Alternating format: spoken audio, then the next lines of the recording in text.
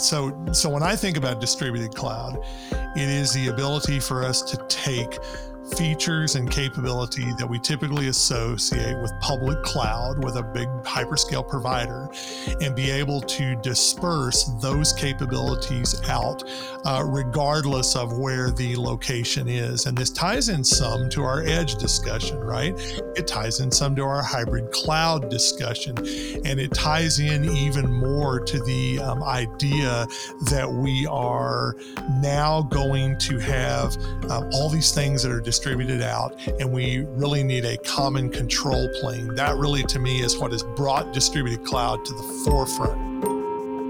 Oftentimes, technologists take perfectly good terms that define an aspect of technology and, well, use it to death, taking all meaning away from it and relegating it to just being a buzzword.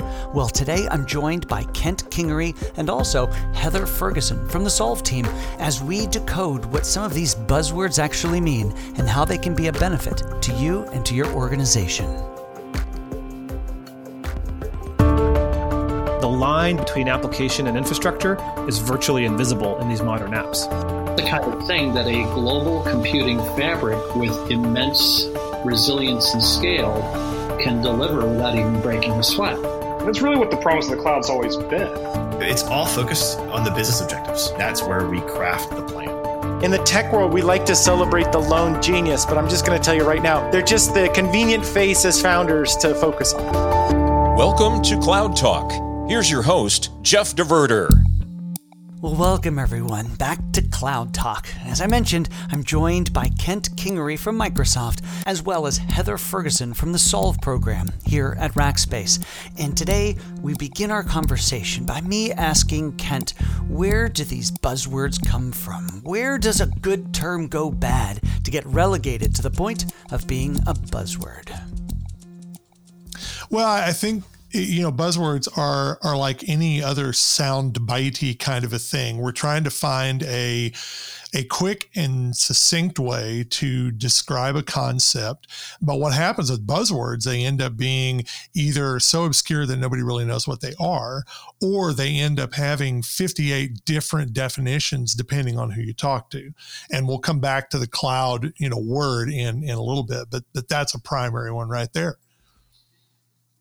Well, I think there's probably a third. So either too obscure that people don't understand them, or they're in this case, we're talking about technical buzzwords. And so somebody who is not a technologist, who can't hope to grasp it, but yet they're going to use it. And it brings up one that comes, well, it's out of order than what we talked about, but one that drives me nuts, and that's DevOps. Because I've heard too many times people use DevOps for, what's that person doing? Oh, he's DevOpsing. Oh, we're going to go buy some DevOps. Oh, right. We're going to apply DevOps. Kent, DevOps. We just bought 2 55-gallon drums of DevOps, and we have them down on the dock. We're not really sure what to do with them at this point. Can you get somebody to install our DevOps, please? All right. And that's a buzzword, though, that frankly comes from two very logical concepts, right? I mean, most of the time that we have spent in software development applications, et cetera, we have divided our time between development, the dev, and the IT operations, the ops. Right. And the whole goal is to sort of break down the walls between those two worlds. You and I grew up in a time when there was definitely a very, very big separation. The developers threw things over to the wall to ops threw a problem back to dev, and the never the twain shall meet at the wall. So well, and it was this outflow. So it was this goal to bring the two groups together, but it was also aided by technology, of course, because we moved to an era where operations, you didn't necessarily touch or deal with a physical server or a firewall or a storage unit, but it was all just, it was addressable. It was software. It was added to the code. And so DevOps came from somewhere. It meant that your developer also had to be an operations person and think operationally. And it took our operations guys who were like, devs suck and I'll never code, to, I guess I got to learn PowerShell. I guess I need to open up and learn how to script, because their world became scriptable. Well, and the outgrowth of DevOps really sort of becomes complementary to Agile, right? And which is another buzzword that we can talk about. But the idea that we're trying to get to a continuous, sort of delivery model, and that we're not breaking things up and putting in, gating factors and silos, et cetera. And we're blurring the lines between those that create the tool and those that wield the tool, right? There's that real benefit to it.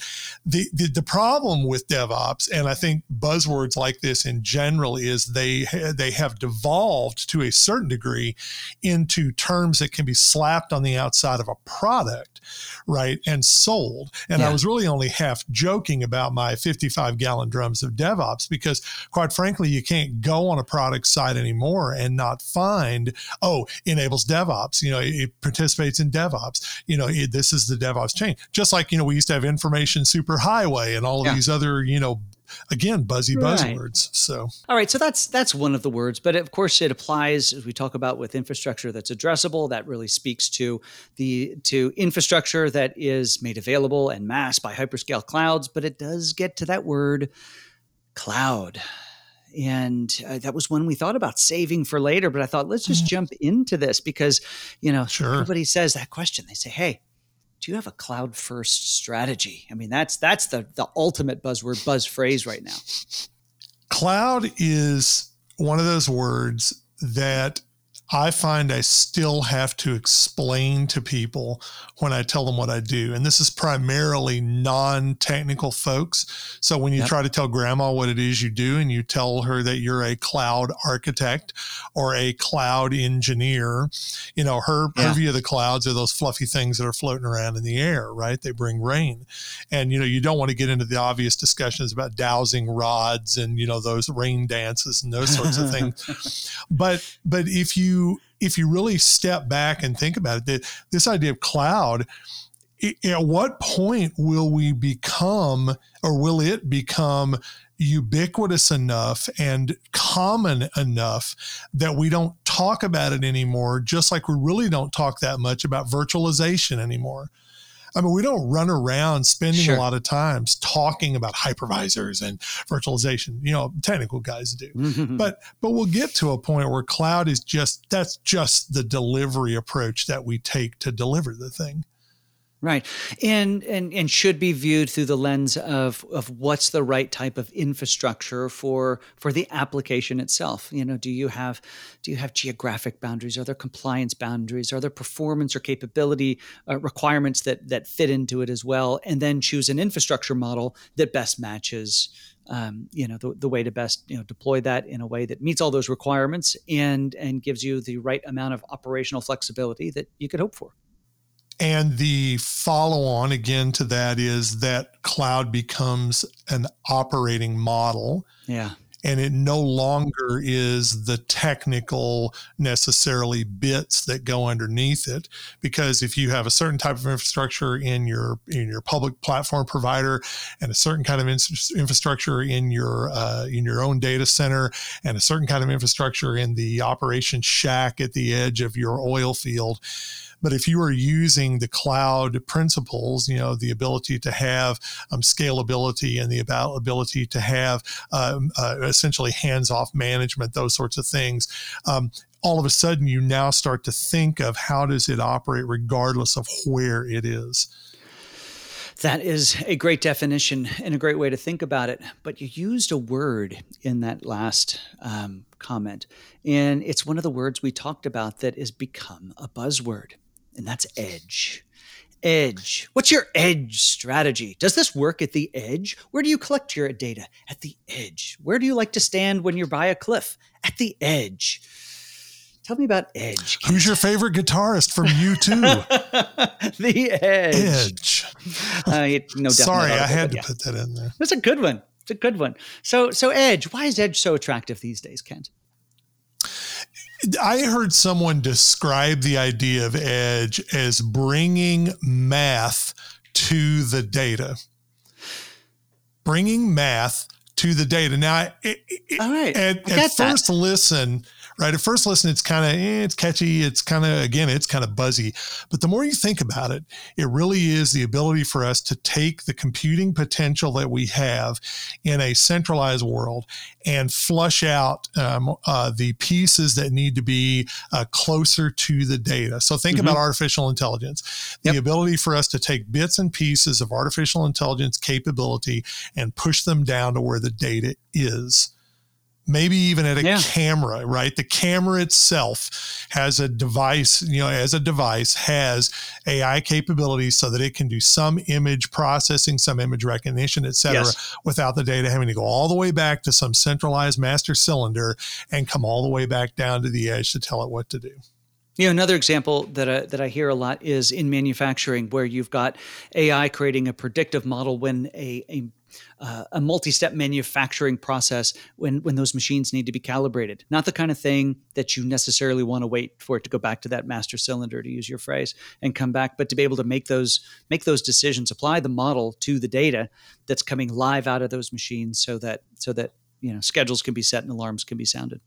And theoretically, you could, by bringing the math to the data, to use that phrase again, you can decide how much math and the specific type of math that needs to be at that data. So maybe one set of data needs Euclidean geometry, and one set of data needs, linear algebra, and now I've exhausted my knowledge of math. But I wondered how far you were going to go.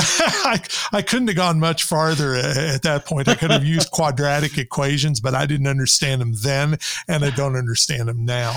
Exactly. But the ability to tailor, which not only gives you the ability to sort of cut down on the amount of computing resource that you need there, but also potentially to build bespoke capabilities that you need. So if all you really need is temperature sensing and image processing, that's a whole different ball of wax than being able to put down, automation, servo control, all of that kind of stuff. And your manufacturing example is a great one. Well, and it also speaks to, getting a little more definition of the edge. The edge is generally not in a big data center. It can tend to also it could be out in the middle of an oil field. It could be a pipeline. It could be on a satellite. And transit from those locations is expensive, maybe not possible, and time consuming. And so if you can do the math at the edge and then just bring back the data that you need for analysis, for historical records, for compliance, fill in the blank, you don't have to bring the sum total of it. You can bring a subsection, a computed subsection of it. Right. You can bring the results. I mean, that's, at the end of the day, that's what we're after from the edge, is the results, not necessarily the raw data. Right. All right. So we've talked about cloud, but another phrase that's used a lot is distributed cloud. And that comes by a few different names, but that we could apply to it. But distributed cloud meaning going to use multiple clouds, types of clouds, pulling it all together. How do you view this one? And I'm going to actually, before you even answer that question, a lot of you don't even realize the fact that Heather Ferguson, our supreme technical editor and content editor for Solve, is with us today. That's one that you're stumbling into, I think, a fair amount, especially from some of the analysts. Yeah, I'm hearing distributed cloud a lot, and I think I keep asking people, I'm like, what does this mean? And what I keep hearing is it's just another way to say multi-cloud or hybrid cloud. So I am curious, why are we making up another term for the same thing? I think Heather has hit it right on the head with the discussion of multi-cloud. And so when I think about distributed cloud, it is the ability for us to take features and capability that we typically associate with public cloud, with a big hyperscale provider, and be able to disperse those capabilities out regardless of where the location is. And this ties in some to our edge discussion, right? Sure. It ties in some to our hybrid cloud discussion, and it ties in even more to the idea that we are now going to have all these things that are distributed out, and we really need a common control plane. That really, to me, is what has brought distributed cloud to the forefront. Right. If you think things like, like our Azure Arc, right, as a control plane across multiple disparate types of environments. And at the end of the day, as I said earlier, it's still cloud is an operating model. Right. And where we put it is becoming less and less important. I will say that the one wrinkle in distributed cloud now is, or the one sort of goal is to be able to have parity among the capability. And I mean parity beyond just conceptual capability. So it isn't just enough to have this a serverless capability. There's another buzzword, or functions as a service or containers or whatever. But it's now coming more and more to where there is commonality in how it is managed, how it is deployed, so that your employees, your IT folks, regardless of whether they're in that shack at the edge of the oil field or they're in the data center, they are familiar with what that piece of the cloud is doing. And again, I'll kind of take it to ours. Azure Stack Hub, Azure Stack Edge. You get the same sort of Azure experience. That's not the only example of it, obviously, but that's what comes to mind.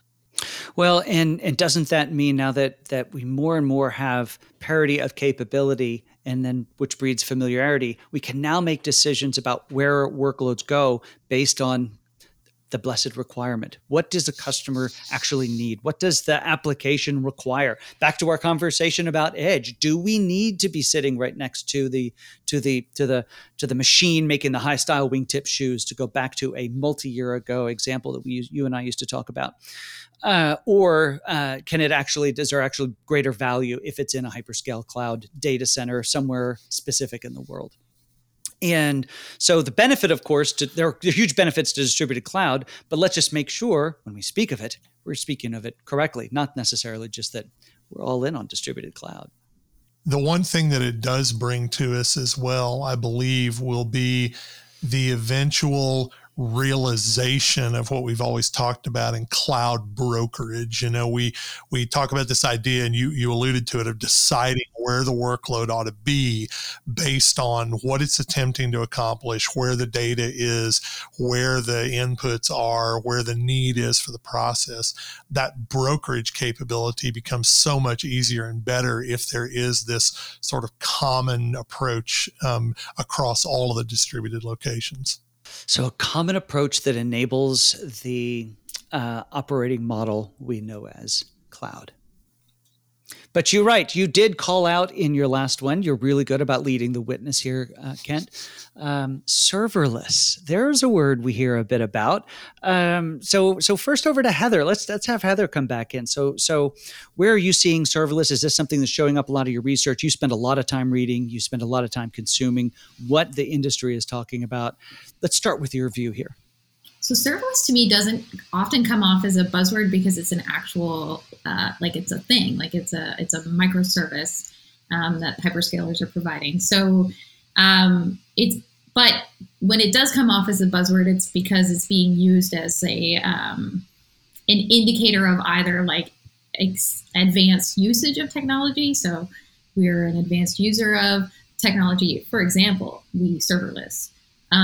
Or it comes in as a buzzword around cloud native. So that's another one that I see it is someone will say, hey, we're cloud native, we use serverless. And those are kind of like two different things in my mind, at least. Yeah, so it gets used as a way to kind of brag or to say, hey, we're so cool, we're serverless. Kent. Yeah, the idea that we've somehow gotten rid of all the servers is sort of funny, right? Yeah. Just as we used to say that cloud is just somebody else's computers, right? Serverless is just somebody else's servers. But I think what's important about it is, and Heather, I think you hit the nail on the head with it. It is the ability for us to not worry about the underlying infrastructure anymore. We've certainly inched closer and closer toward that. If you use functions as a service, it gives a developer the ability to stick some executing code out there and let the platform worry about allocating the resources, making sure it's big enough, handling traffic control, scaling out when it needs to, and all the developer worries about is the code that's running.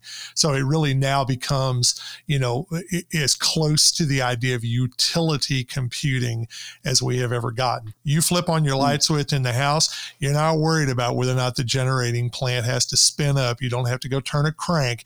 You turn the switch on, the light lights up. You turn the switch off, the light goes off. That to me is that's the essence of serverless. That is a great example to compare it to electricity, and the fact that you don't have to worry if somebody has to go shovel some extra coal into the plant or lighten up a few extra panels or give it a little more nuclear. Everybody loves auxiliary nuclear.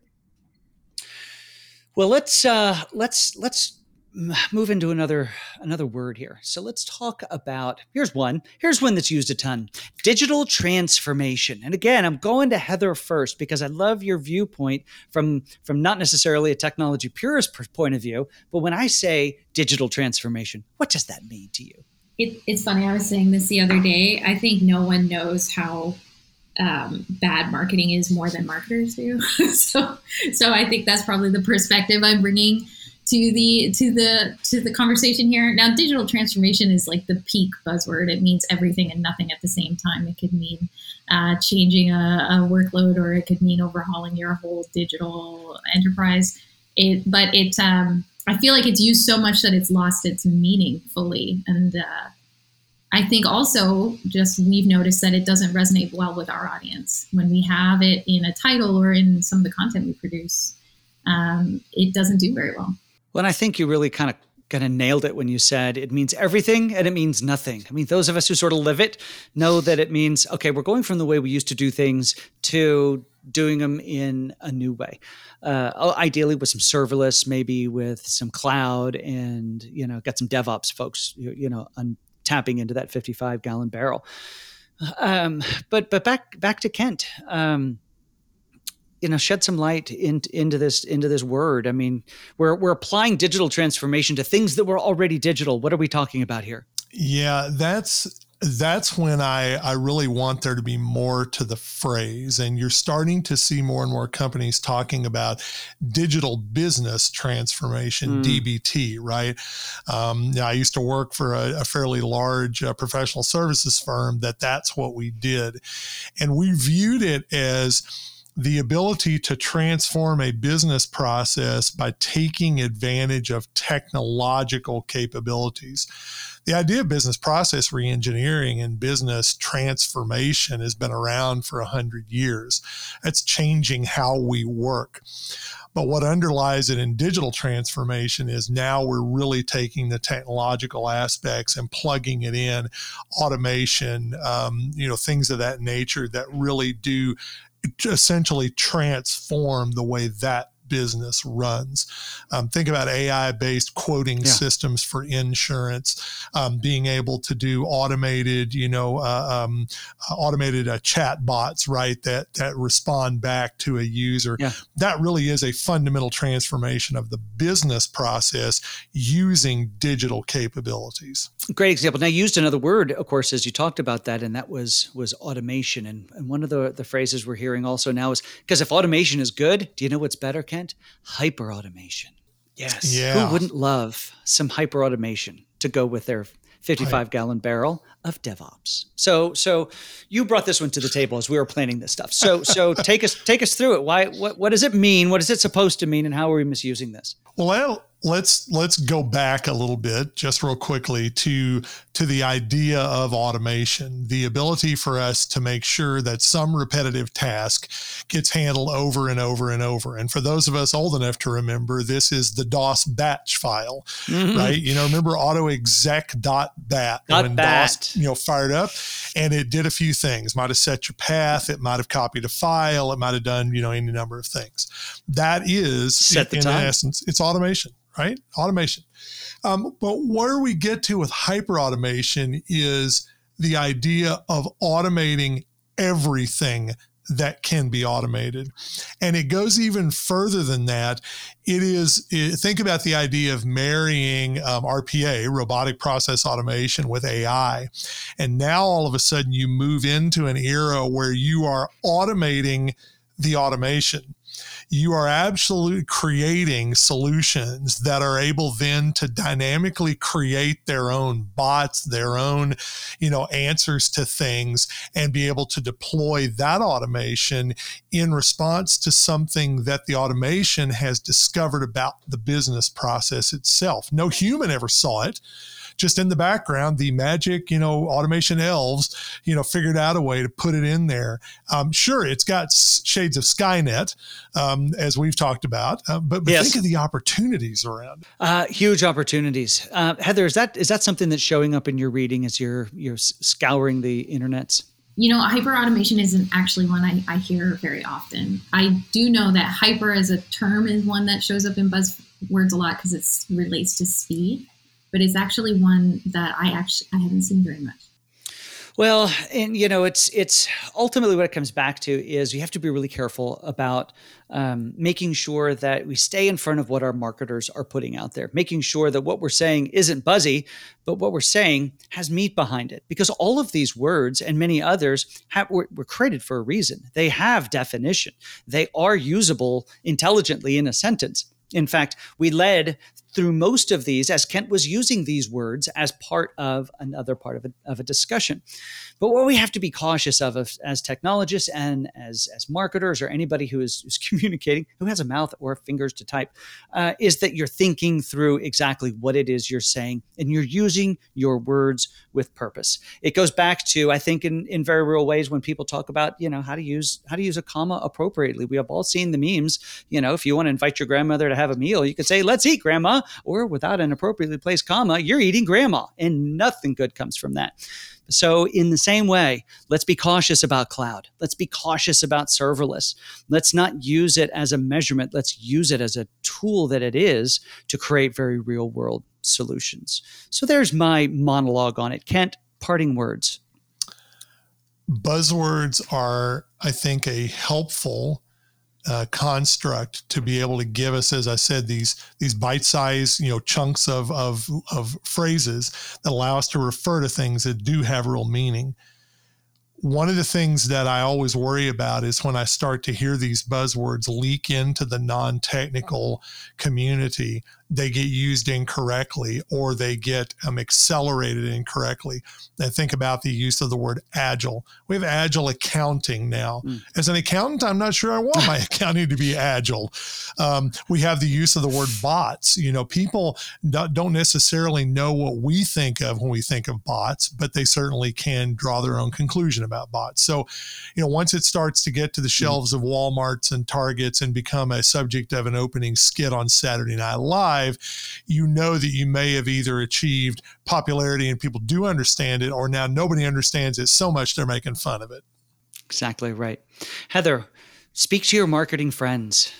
Thoughts about buzzwords? I think they honestly come about with good intentions. People are just trying to talk about something that's going to catch attention and make people excited about their offerings and their technology. I think the solution is just conversation.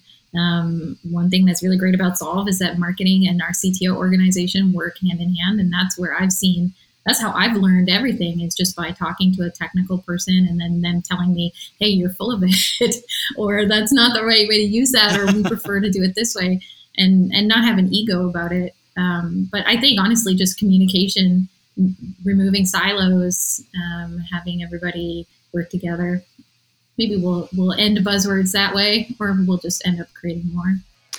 I have a feeling they're going to exist for some time now. This has been Cloud Talk. You can find Cloud Talk wherever you find your favorite podcasts.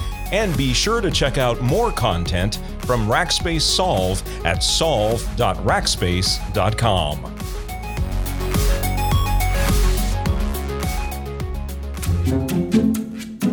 What an excellent conversation between Kent and Heather and I. I think Ken said it best. The buzzwords come from somewhere. They're well-meaning individuals who are using them as a construct to express a complex thought. Let's just make sure they keep them in their lanes, and we'll all be all right. Well, I do want to also express our gratitude to Dell Technologies for sponsoring our Solve program here at Rackspace. If you haven't been over to rackspace.com/solve, I'd encourage you to do that. We have new articles there every week. This podcast lives there. Our new podcast, AI and You, can be found over there as well. I just encourage you to set that as a bookmark to go check out, once a week or so. Now, if you're enjoying this podcast, I'd encourage you to subscribe to it if you haven't already, share it with friends, and maybe even leave us one of those 5-star reviews. Now, here's what we have coming up in our next episode of Cloud Talk. Solving problems, and it's not even, you say that, and I have a conversation with somebody, and I might even be in a low energy mood, I might be tired or whatever, and they come across with a problem, and it's actually involuntary. My brain starts trying to solve the problem, and I just find that technology, cloud in particular, and emerging technologies like data and IoT, they give us so many new solutions and better solutions to solving these problems. And that's Emma Pudney, the CTO of Rackspace's APJ region. Next time on Cloud Talk.